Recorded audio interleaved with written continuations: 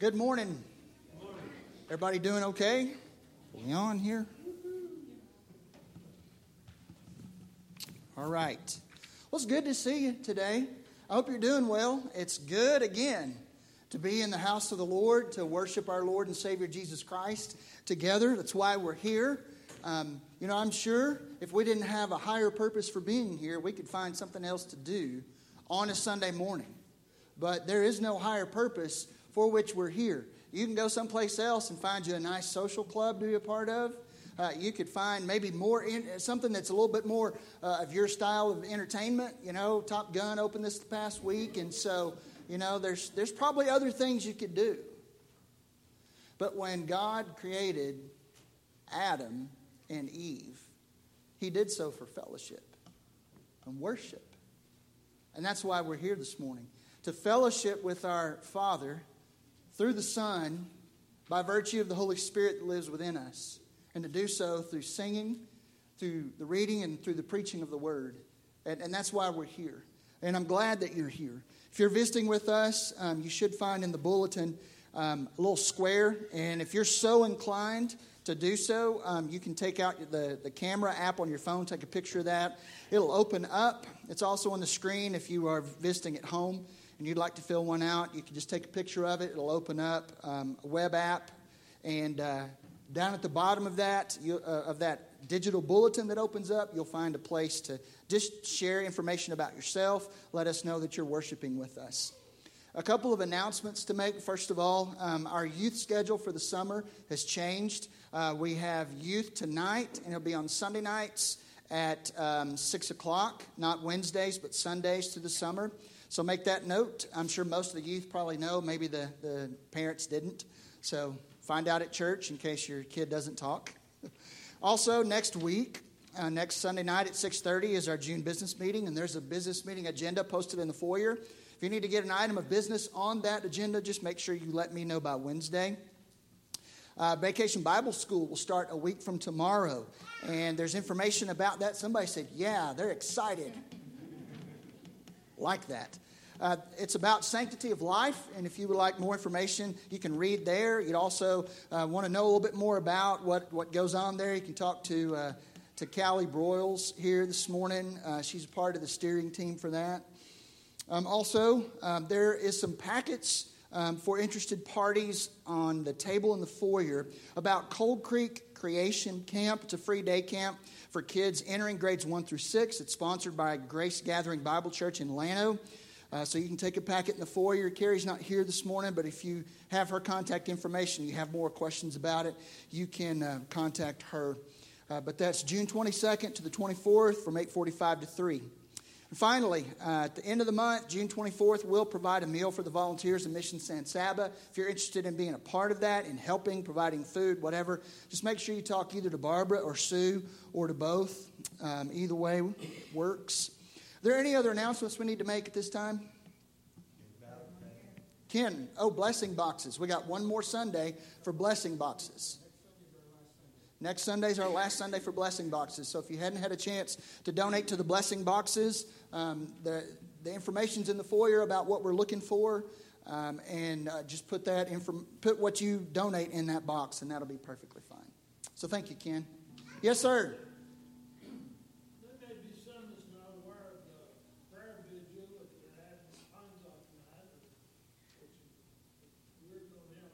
Yes, sir. Exactly. Yes, sir.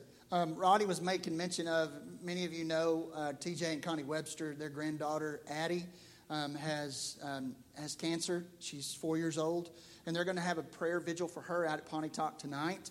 But Roddy was saying, since we're having church here tonight, rest assured we'll spend some time praying for Addie, so you won't feel bad for not going. But you're welcome to go.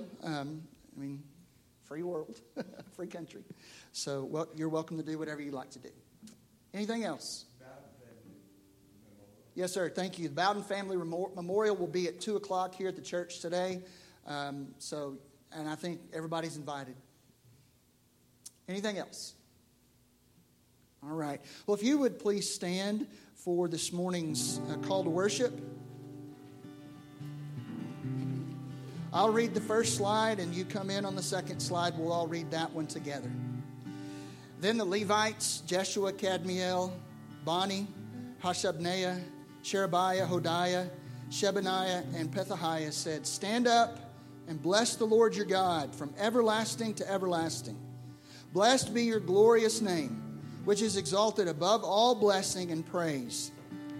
You are the Lord, you alone. You have made heaven, the heaven of heavens, with all their host, the earth and all that is on it, the seas and all that is in them, and you preserve all of them, and the host of heaven worships you." Let's worship together.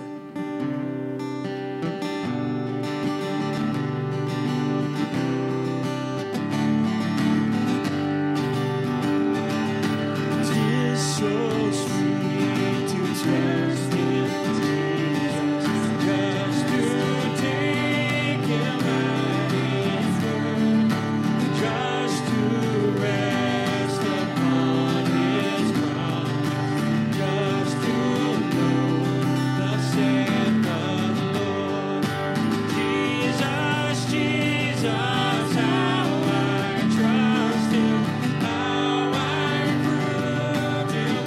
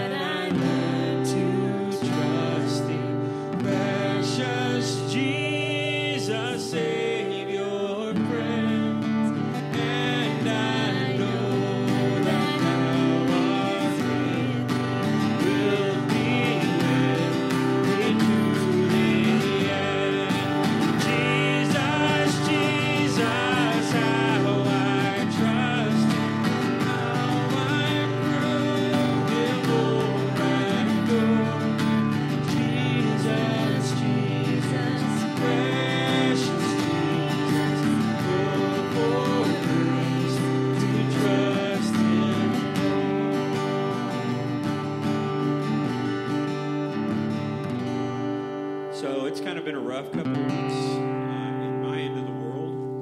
I have about 8 different people that I know of in my life that have passed away in the last 2 weeks. Some of them just relation to relation, but one of them shared an office right next door to me. We hollered at each other and gave each other a hard time, and so it's been a rough time. And so these songs are very comforting. The fact that Jesus Christ loved us enough to give His life on a cross, so that this is not the end. So as we sing these songs this morning, I just want you to focus. I told Shannon it's kind of like the whole thing's like an invitation. So if you want to walk the aisle when he's preaching, I'm sure he'll be okay with that. But I just want you to listen to the words of these songs and really focus your heart on Jesus Himself.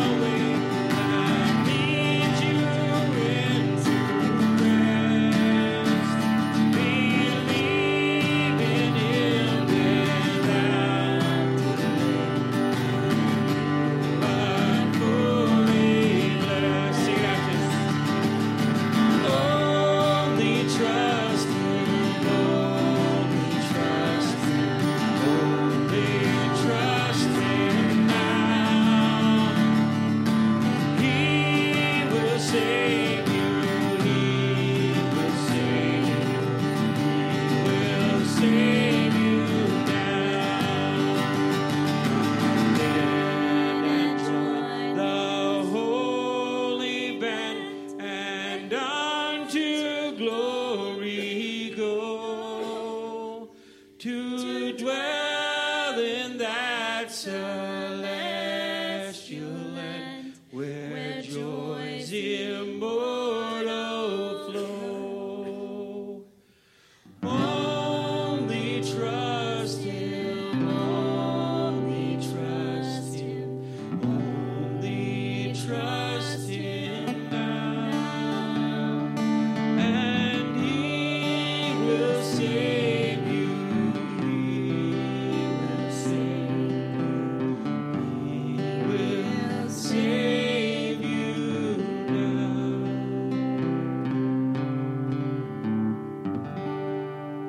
Amen. You may be seated.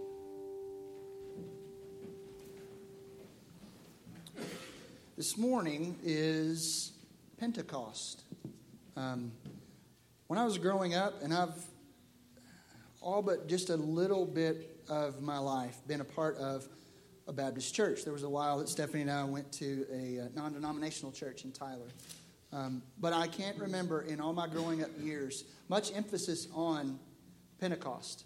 In fact, you may think, what's the big deal with Pentecost?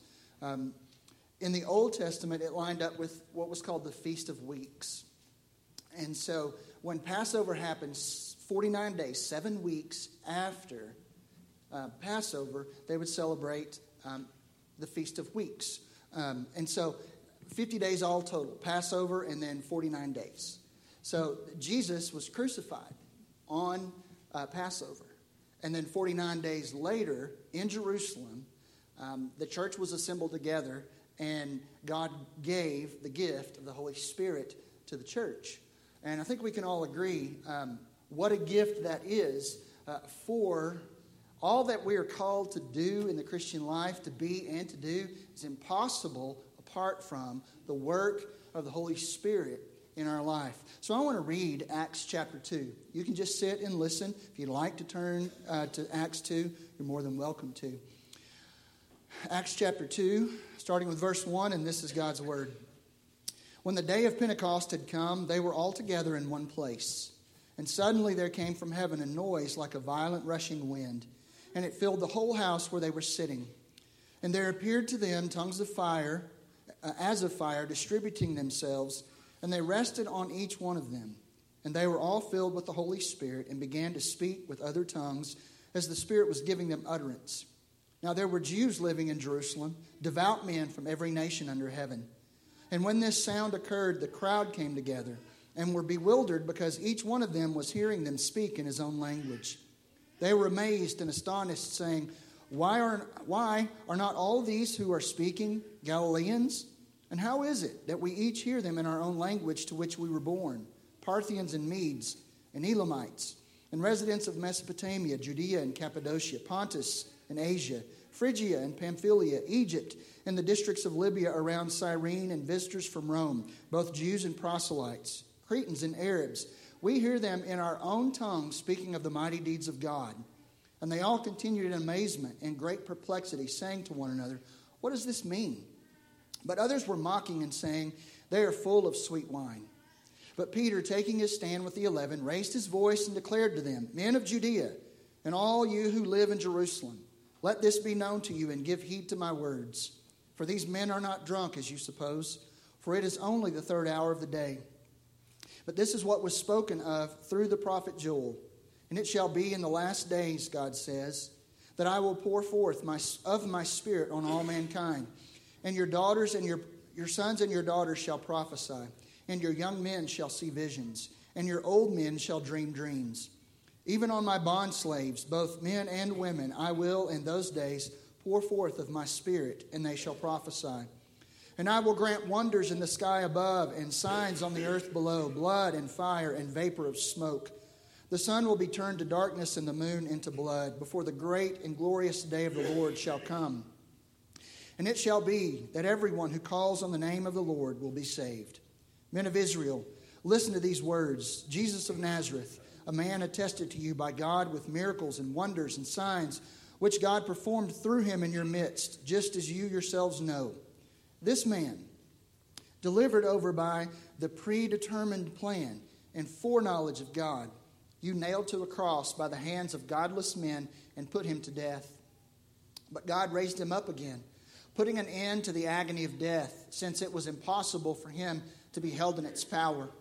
For David says of him, I saw the Lord always in my presence, for he is at my right hand, so that I will not be shaken. Therefore, my heart was glad and my tongue exulted. Moreover, my flesh also will live in hope, because you will not abandon my soul to Hades, nor allow your Holy One to undergo decay. You have made known to me the ways of life. You will make me full of gladness with your presence. Brethren, I may confidently say to you regarding the patriarch David that he both died and was buried, and his tomb is with us to this day. And so, because he was a prophet and knew that God had sworn to him with an oath to seat one of his descendants on his throne, he looked ahead and spoke of the resurrection of Christ, that he was neither abandoned to Hades, nor did his flesh suffer decay. This Jesus God raised up again, to which we are all witnesses. Therefore, having been exalted to the right hand of God, and having received from the Father the promise of the Holy Spirit, he has poured forth this which you both see and hear. For it was not David who was ascended into heaven, but he himself says, the Lord said to my Lord, sit at my right hand, until I make your enemies a footstool for your feet. Therefore, let all the house of Israel know for certain that God has made him both Lord and Christ, this Jesus whom you crucified. Now when they heard this, they were pierced to the heart, and said to Peter and the rest of the apostles, Brethren, what shall we do? Peter said to them, Repent, and each of you be baptized in the name of Jesus Christ for the forgiveness of your sins, and you will receive the gift of the Holy Spirit. For the promise is for you and your children and for all who are far off, as many as the Lord our God will call to himself. And with many other words he solemnly testified and kept on exhorting them, saying, Be saved from this perverse generation. So then, those who had received his word were baptized, and that day there were added about 3,000 souls. And they were continually devoting themselves to the apostles' teaching and to fellowship, to the breaking of bread and to prayer. Everyone kept feeling a sense of awe, and many wonders and signs were taking place to the apostles. And all those who had believed were together and had all things in common. And they began selling their property and possessions and were sharing them with all, as anyone might have need. Day by day, continuing with one mind in the temple and breaking bread from house to house, they were taking their meals together with gladness and sincerity of heart, praising God and having favor with all the people. And the Lord was adding to their number day by day those who were being saved.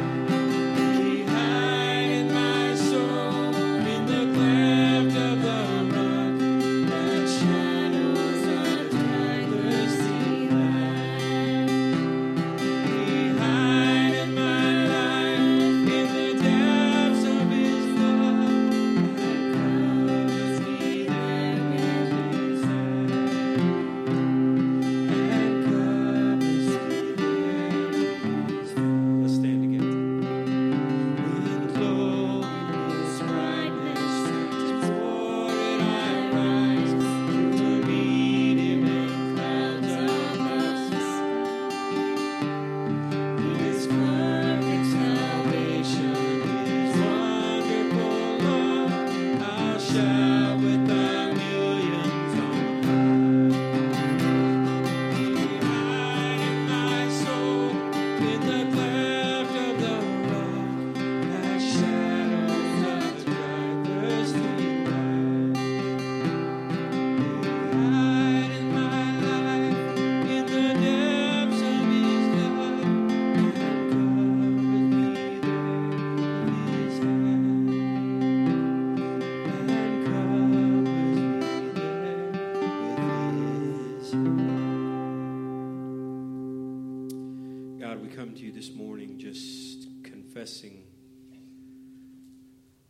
this life is rough and without you impossible.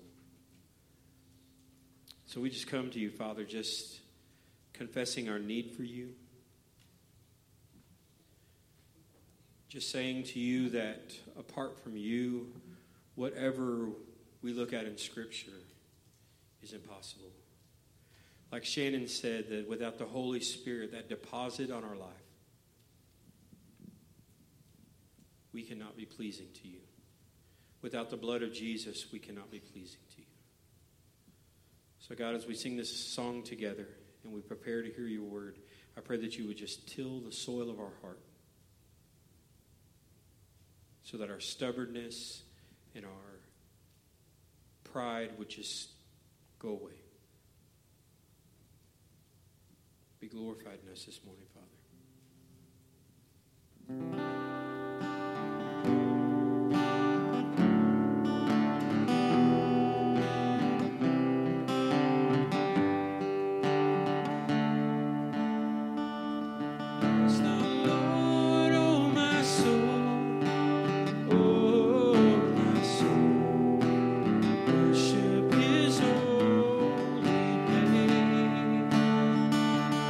Sing like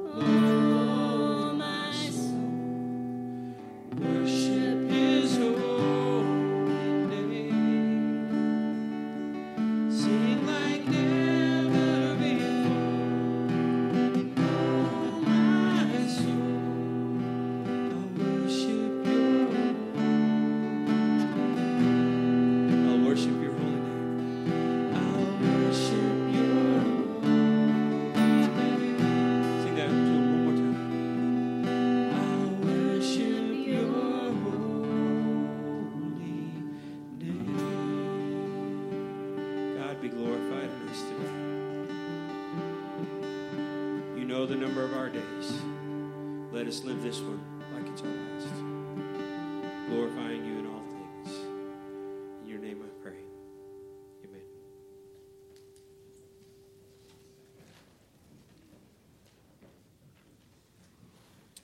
Please take your copy of God's Word.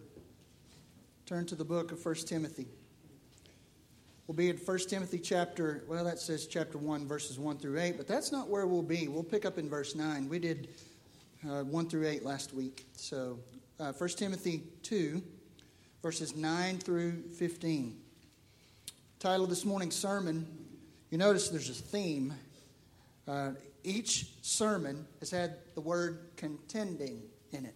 Now you might ask for, what is it, a definition of contend? It means to go to battle for. So the title of this morning's sermon is Contending for Women, Going to Battle for Women. Now, this text that I'm about to preach to you, I don't know, you might want to throw tomatoes at me or eggs or whatever when we leave. I'm going to preach it straightforward. You can probably guess where I'm going with this. I'm not going to venture off the reservation here. It's going to be straightforward.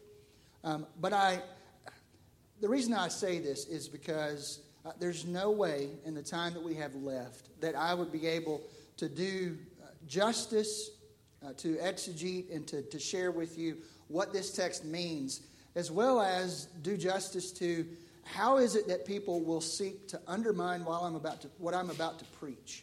So therefore, tonight at our evening Bible study, that will be what our time will be dedicated to.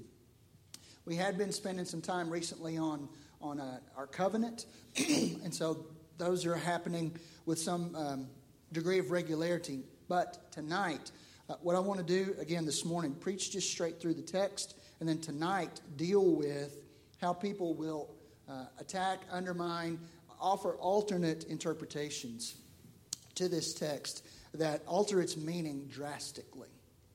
So I would ask you, if you would, please stand for the reading of God's Word. This is 1 Timothy chapter 2, verses 9 through 15. This is God's Word.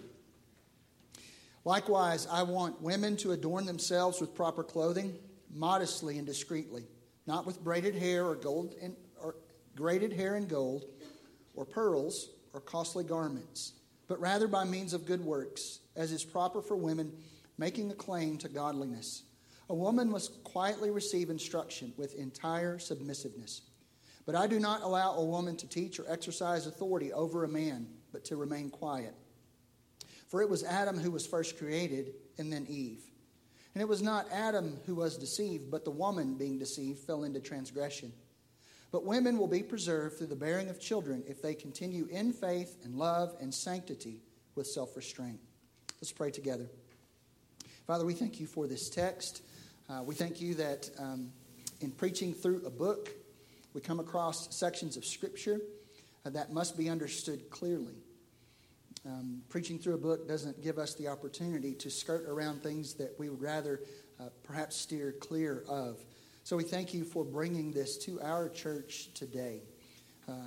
We rest in your sovereignty and your goodness and your omnipotence that you brought us to this point today. We trust in your word. We trust that it is good, that Paul is actually here contending for women, for their good, for the sake of the church, for the church's witness in the world.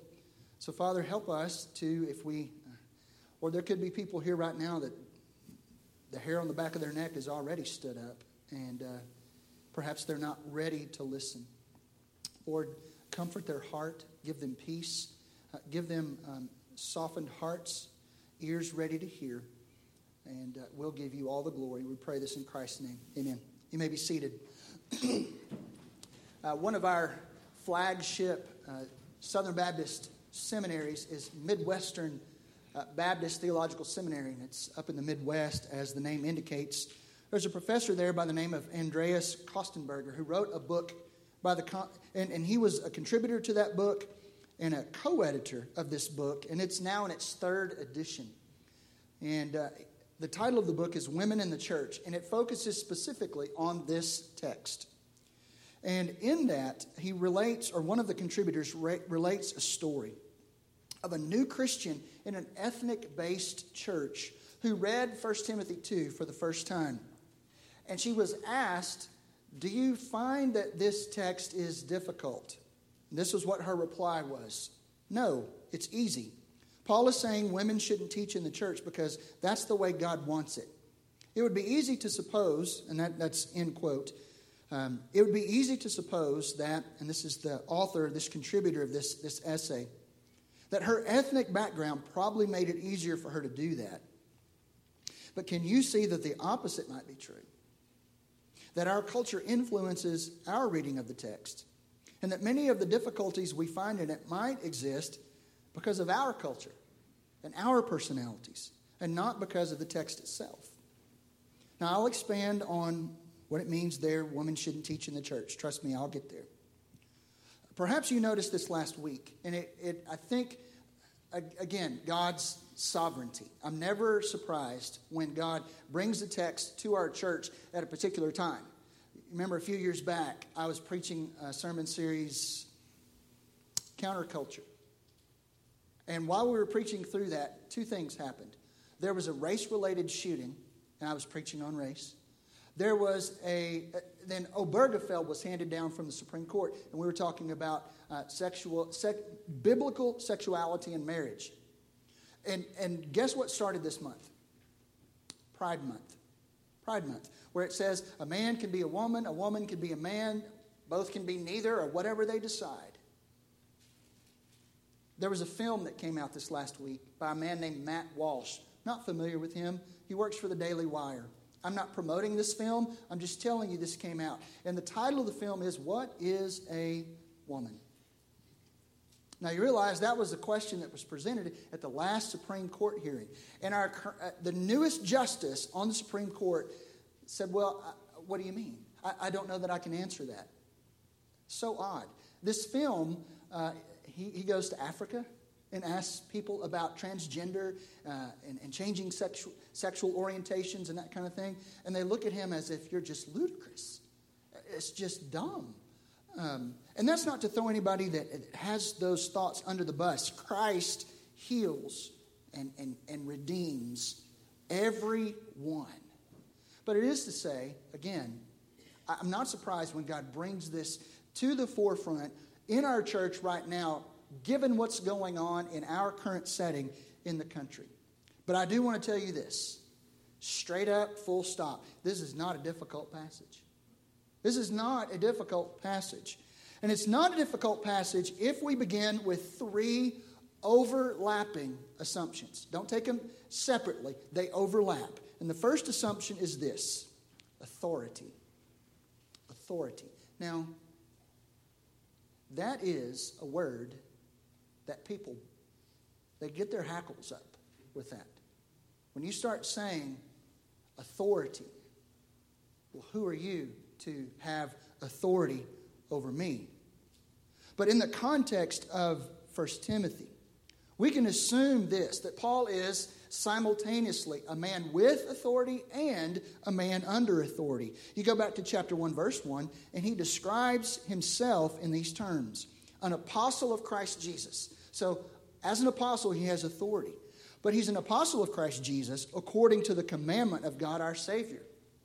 So you see there, he's a man with authority, but a man with authority according to the commandment. In other words, he's a man with authority under the authority of Christ Jesus and his word. And we shouldn't be caught off guard when Paul exercises the authority given to him. And he does. In verse 9, he says, I want. That's not a personal desire. He says, I do not allow, in verse 12. This is Paul speaking with apostolic authority. This is saying, don't do this. This is as good as a command. But remember, Paul uses his apostolic authority under the authority of Christ Jesus. We also shouldn't be surprised when we see Paul exercise apostolic authority within the authoritative precepts of God's revealed word. We'll see that today in verses 13 and 14, where Paul turns the attention of Timothy and the church there at Ephesus back to Genesis 2 and 3 in order to reinforce a point that he's making, which tells us something. And this is something that the Southern Baptist Convention and many church members at some time or another struggle with: the sufficiency of Scripture to address matters in the church. Oftentimes, tradition is allowed to dictate what goes on in a church, but Paul believes firmly in the sufficiency of God's revealed word to point the church in the right direction. So Paul believes that church leadership, the church, the Scriptures, and Christ Jesus all have authority. And Paul is not here to abuse his authority, but to use it in service to Christ and his church. Second assumption, we can assume that Paul is addressing the church in Ephesus, the assembly, particularly the assembly. In verses 8 and 9, when he uses the word, especially in verse 8, verse 8, it says, therefore I want the men in every place to pray, lifting up holy hands without wrath and dissension. And then he says, likewise.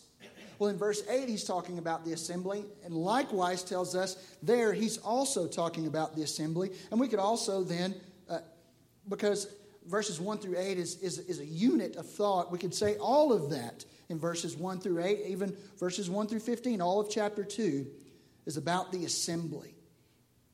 Therefore, in applying this text, we should begin with the church assembled, church worship. Now, there may be, and there indeed are, additional valid applications of the principles of this text to other topics. And those applications have their time and they have their place. But this morning is not going to be that time and place. Finally, we assume that Paul is using his apostolic authority for the advancement of women. Paul's not a sexist. He's not a bigot. He's not a male chauvinist. In fact, as a redeemed Pharisee, Paul has had to change his view on this. When he came to Christ, it changed his view about women in the church, and I think that will become more evident as we go along. Paul contends for women. He's for women. And he contends for women with three coordinated emphases. The first emphasis Paul brings to us is in verses 9 and 10. He emphasizes, he contends for women by putting an emphasis on their outward appearance. Again, verse 9 and 10, likewise, I want women to adorn themselves with proper clothing, modestly and discreetly, not with braided hair and gold or pearls or costly garments, but rather by means of good works, as is proper for women, making a claim to godliness. Now, Paul has three goals in this particular section of the text. His first goal is to stop the degradation of women. That's why he says, likewise, I want women to adorn themselves, to beautify themselves with proper clothing. And he describes what that is modestly and discreetly. He's choosing those particularly because women in Ephesus were drawing attention to themselves through revealing clothing. Other translations would say that proper clothing should be characterized by modesty and self-restraint or control, or with decency and good sense, or with propriety and moderation. Paul is saying here that the church is not a place that is to promote the degradation of women. There is no place in the church for revealing apparel. This is not a fashion show or a red carpet event. And again, Paul is using his apostolic authority for the good of women and for the good of the church. And these are interrelated, not separate considerations. Paul's second goal in emphasizing outward appearance is this. He wants to limit distractions in worship. Now, I've mentioned the first part about modestly and discreetly, but the last part of this verse where he says, not with braided hair and gold or pearls or costly garments, he's saying there that the church is not a place where someone should show up and show out with ostentatious dress, demonstrations of what kind of wealth they possess. In doing so, Paul is saying when these women draw attention to themselves, they create discord in the church. There's jealousy. There's envy. They're putting themselves up over and above the good of others in the church by the way they dress. But that's not all of Paul's goals. He has a third goal. His third and final goal on emphasizing outward appearance is to encourage discipleship. Look at verse 10. He doesn't leave them with just an outward emphasis on beauty. He transitions to an inner understanding of beauty, verse 10, but rather by means of good works, as is proper for women making a claim to godliness. So there's proper clothing that ought to be worn and proper good works for women making a claim to godliness. Paul here prescribes a new standard for beauty. A woman exhibits Christian beauty when she is more concerned with the worship of Christ and the doing of good works than she is looking all put together in the latest styles. Now, we should say, not to swing the pendulum too far this direction, Paul's not against fine clothing or wealth. Deep breath. Okay? Rather, he's for women. He does not want to see them degraded in church. They saw enough of that in Ephesian culture. He does not want them to be a distraction in worship and cause discord. And he does want them to grow as a disciple of Christ. So Paul is contending for women, not only through outward appearance, but also through order. In verses 11 and 12, and these are probably the most controversial and contentious verses in this text, more notably verse 12. Verse 11 says, "A woman must quietly receive instruction with entire submissiveness. But I do not allow a woman to teach or exercise authority over a man, but to remain quiet." Paul is contending for women through emphasizing order. Now, it ought to be apparent to us from the previous point and also from all of this chapter that Paul is absolutely concerned with order. But it isn't order for order's sake that Paul's got in mind here. He's not having us think about Granny's parlor. You know, you can't go into Granny's parlor. You can't sit on that furniture. You just look. If you ever get caught in there, you know, they draw the circle on the wall and you've got to stand up tall and put your nose in it. This is not what Paul's doing.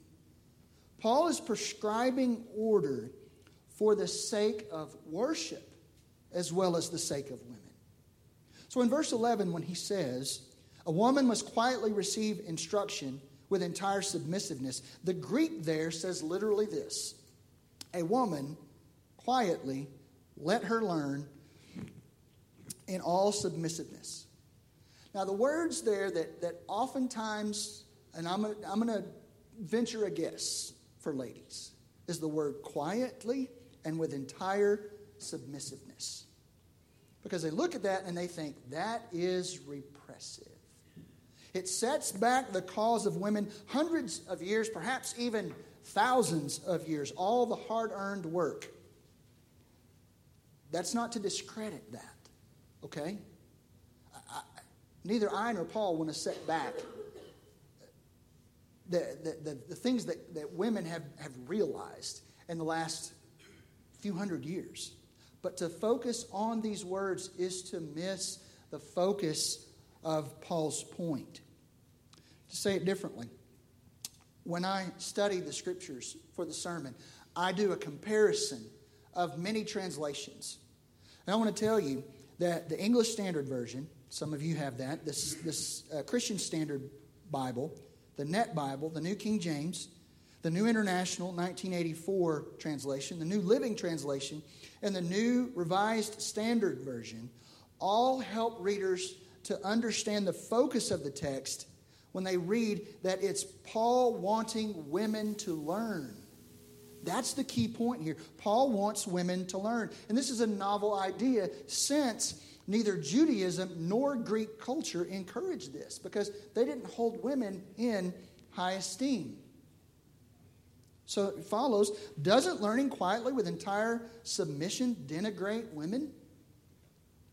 Is Paul working from the preconceived notion that because of Eve's role in the fall, all women are like Dennis the Menace? Whatever they touch, it just falls to pieces? No. John MacArthur, in his study Bible, has a wonderful note to help us to understand what learning quietly with entire submission means. Quietly, submissiveness, which submissiveness has the sense of to line up under.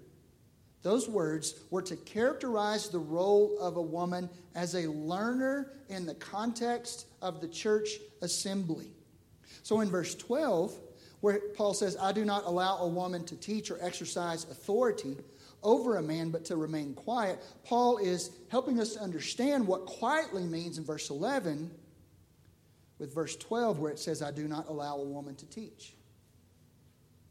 And then in verse 11, where it says, with entire submissiveness, he explains that with, in verse 12, or exercise authority over a man. So listen here. Paul is not telling women, you just sit over there and shut your mouth. You're the cause of all of this, so you need to let men take the lead here because you're the one who messed all this up. That will be more apparent in a moment. Now, one thing I do want to stress here, when he says, I do not allow a woman to teach, he is talking in the office of an elder, apostolic authority to preach and to teach, apostolic doctrine. He's telling women that they are to submit to church elders, not to be a church elder.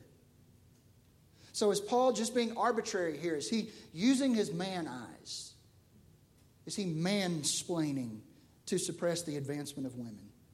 Well, the answer there, again, is an unqualified no. To expound upon this answer of no, however, we need to consider Paul's third emphasis. So he's contending for women through I lost all my points. Outward appearance, order, and finally, orthodoxy. Now, you may have not heard, or maybe you have heard this word orthodoxy before. I chose orthodoxy because it started with an O, okay? Not to try to confuse you. Because I try to remember things with an O and then I forget the first point. So, but I try. Orthodoxy simply means right doctrine. So after Paul says what he says in verse 11 or 12, he could have said, flexing his apostolic muscles, because I said so. Right? I mean, Jesus Christ commanded me to be an apostle. And so these things are true because I, as an apostle, said so. Well, he doesn't do that, does he? He could have also said, and we talk about this every time we take the Lord's Supper together, where Paul says, I deliver to you what the Lord delivered to me.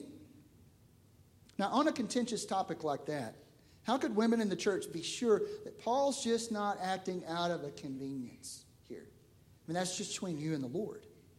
But that's not what Paul does here. Notice what he does. Under the inspiration of the Holy Spirit, he grounds the order of elder and female learner in the church in the authority of God's revealed word in Genesis 2 and 3. Verse 13, he says, for it was Adam who was first created and then Eve. Here, Paul refers to the fact that God in creation established male headship in creation. And we must understand this in order to rightly interpret verse 14. Verse 14 says, and it was not Adam who was deceived, But the woman, being deceived, fell into transgression. So let's back up for a moment. There's two things that happened in the fall. Both of them were wrong.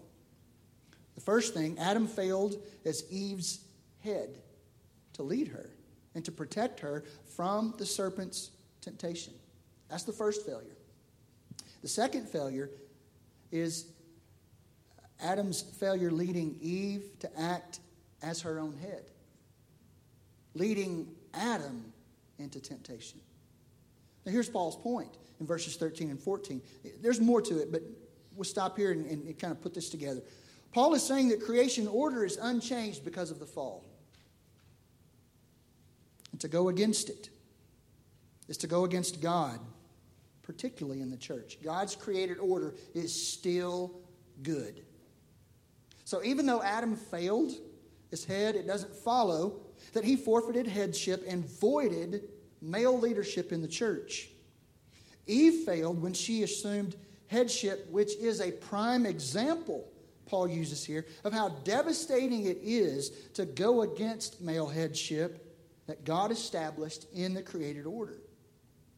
So that brings us to verse 15, and it might seem to you a little odd at first glance, where he says, "But women will be preserved through the bearing of children if they continue in faith and love and sanctity with self-restraint."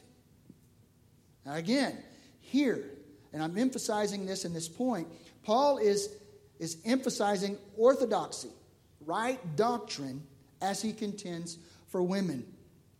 And as you heard me read from the New American Standard Bible, it uses the word preserved. There's also a note there in the text that says, I got to find it, saved. Saved. Now that can be confusing.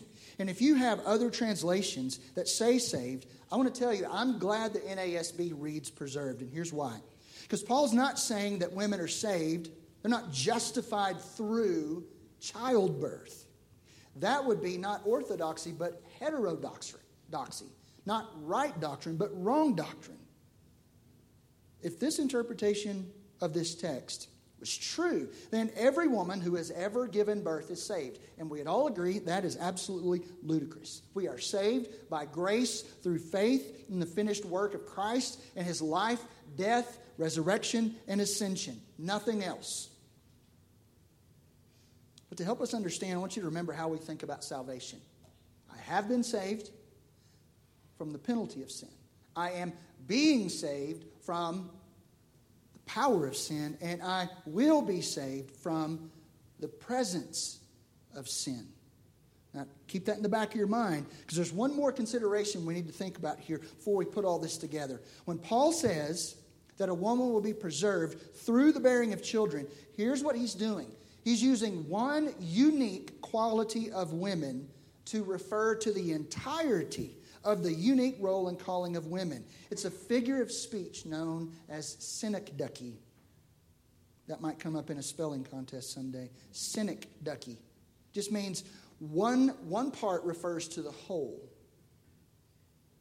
Now, Pride Month will change nothing at all.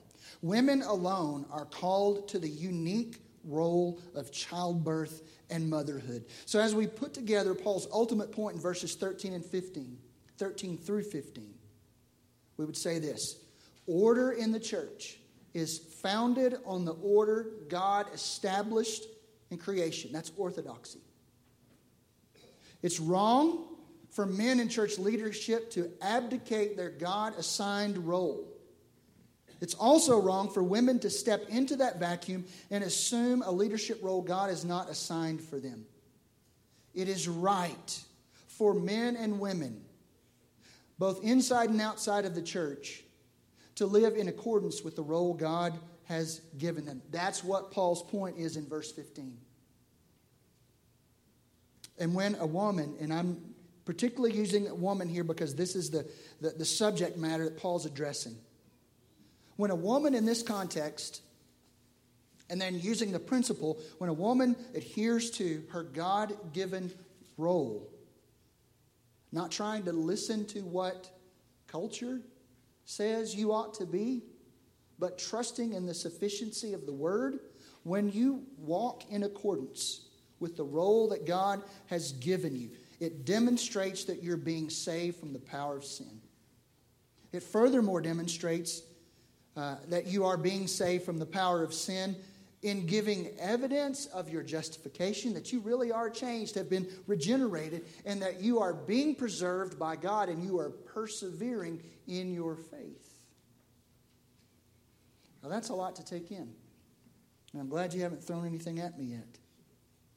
But I do contend, until my mind is changed, and I can't envision it being changed, that this is not a difficult passage. It is no more difficult than be anxious for nothing, but in everything by prayer and supplication let your requests be made known to God. It's no more difficult than let all bitterness and wrath and anger and clamor and slander be put away from you, along with all malice. It's no more difficult than you shall love the Lord your God with all your heart, with all your soul, and with all your mind, and with all your strength. And you shall love your neighbor as yourself. Which is to say this: apart from the redeeming power of Christ and the filling of the Holy Spirit, we can't obey these commands at all. When men and women walk according to created order and within their God-assigned roles in the church, listen, it is a demonstration of the wisdom and presence and power of Christ. And furthermore, it's a way that we witness to the world. Let's pray. Father, we love you. We trust you. We know you're good. This may have been difficult to hear. But Lord, when we understand that Paul is not aiming to, quote unquote, put women in their place, that he's actually contending for them. He wants their outward appearance not to be characterized by dress as much as it is by discipleship. That he's concerned for order in the church so they have a place where they can learn. And he's concerned for orthodoxy, for right doctrine. I so appreciate what you did through Paul, Father, to guide Timothy as he tries to guide the church in Ephesus to walk in the sufficiency of your revealed word. Lord, if there's anyone here that is struggling with this, I pray that perhaps they would come and we'd visit and talk about this. But furthermore, Father, I pray that their heart would be submissive to you and not and realize that getting all upset about the interpretation, they could in fact be going against what you've prescribed. Lord, I pray none here would do that today. If there are any that need you as Savior and Lord, I pray that today, even though we haven't talked so much about Christ's sacrifice and what it does for the sinner, that you would save people today. We pray this in the name of our Savior, Jesus Christ. Amen. We're going to sing the song, The Savior is Waiting, and I ask you to stand, and let's sing this together.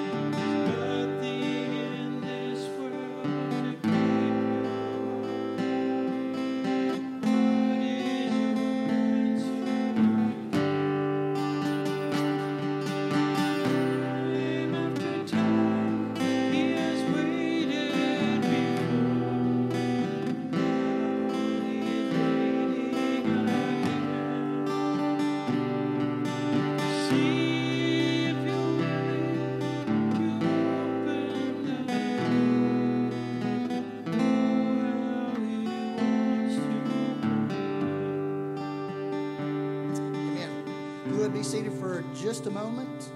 Just give you a few updates on the prayer list.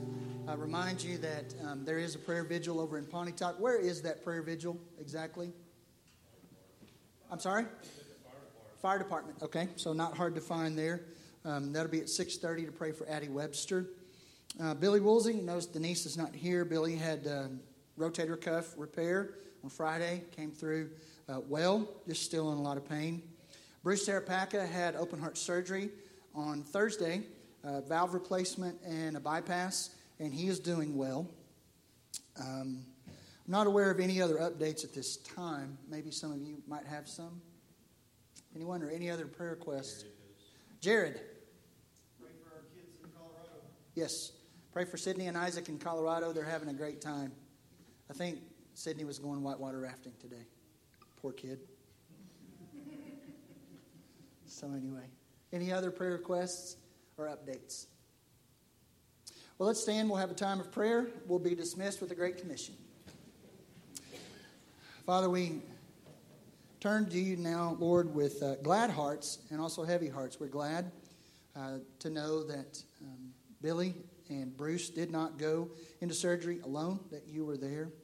You've said to us, you'll never leave us or forsake us. And I'm so grateful for the skill of the doctors who worked on the two of them and that their recovery is going well, and I pray for complete healing. But at the same time, Lord, our heart is heavy that someone at such a young age is dealing with something so deadly. We pray, God, for her complete healing. We know that it'll be a long, arduous road with lots of ups and downs. We pray that their hearts as a family could be focused on you and your goodness.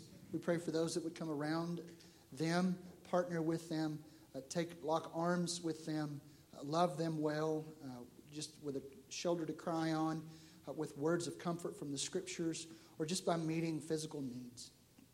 But Lord, we do humbly and with hearts filled with faith believe that you can heal, and we ask that you do. We pray all this in Christ's name. Amen. And Jesus came and said to them, all authority in heaven and on earth has been given to me.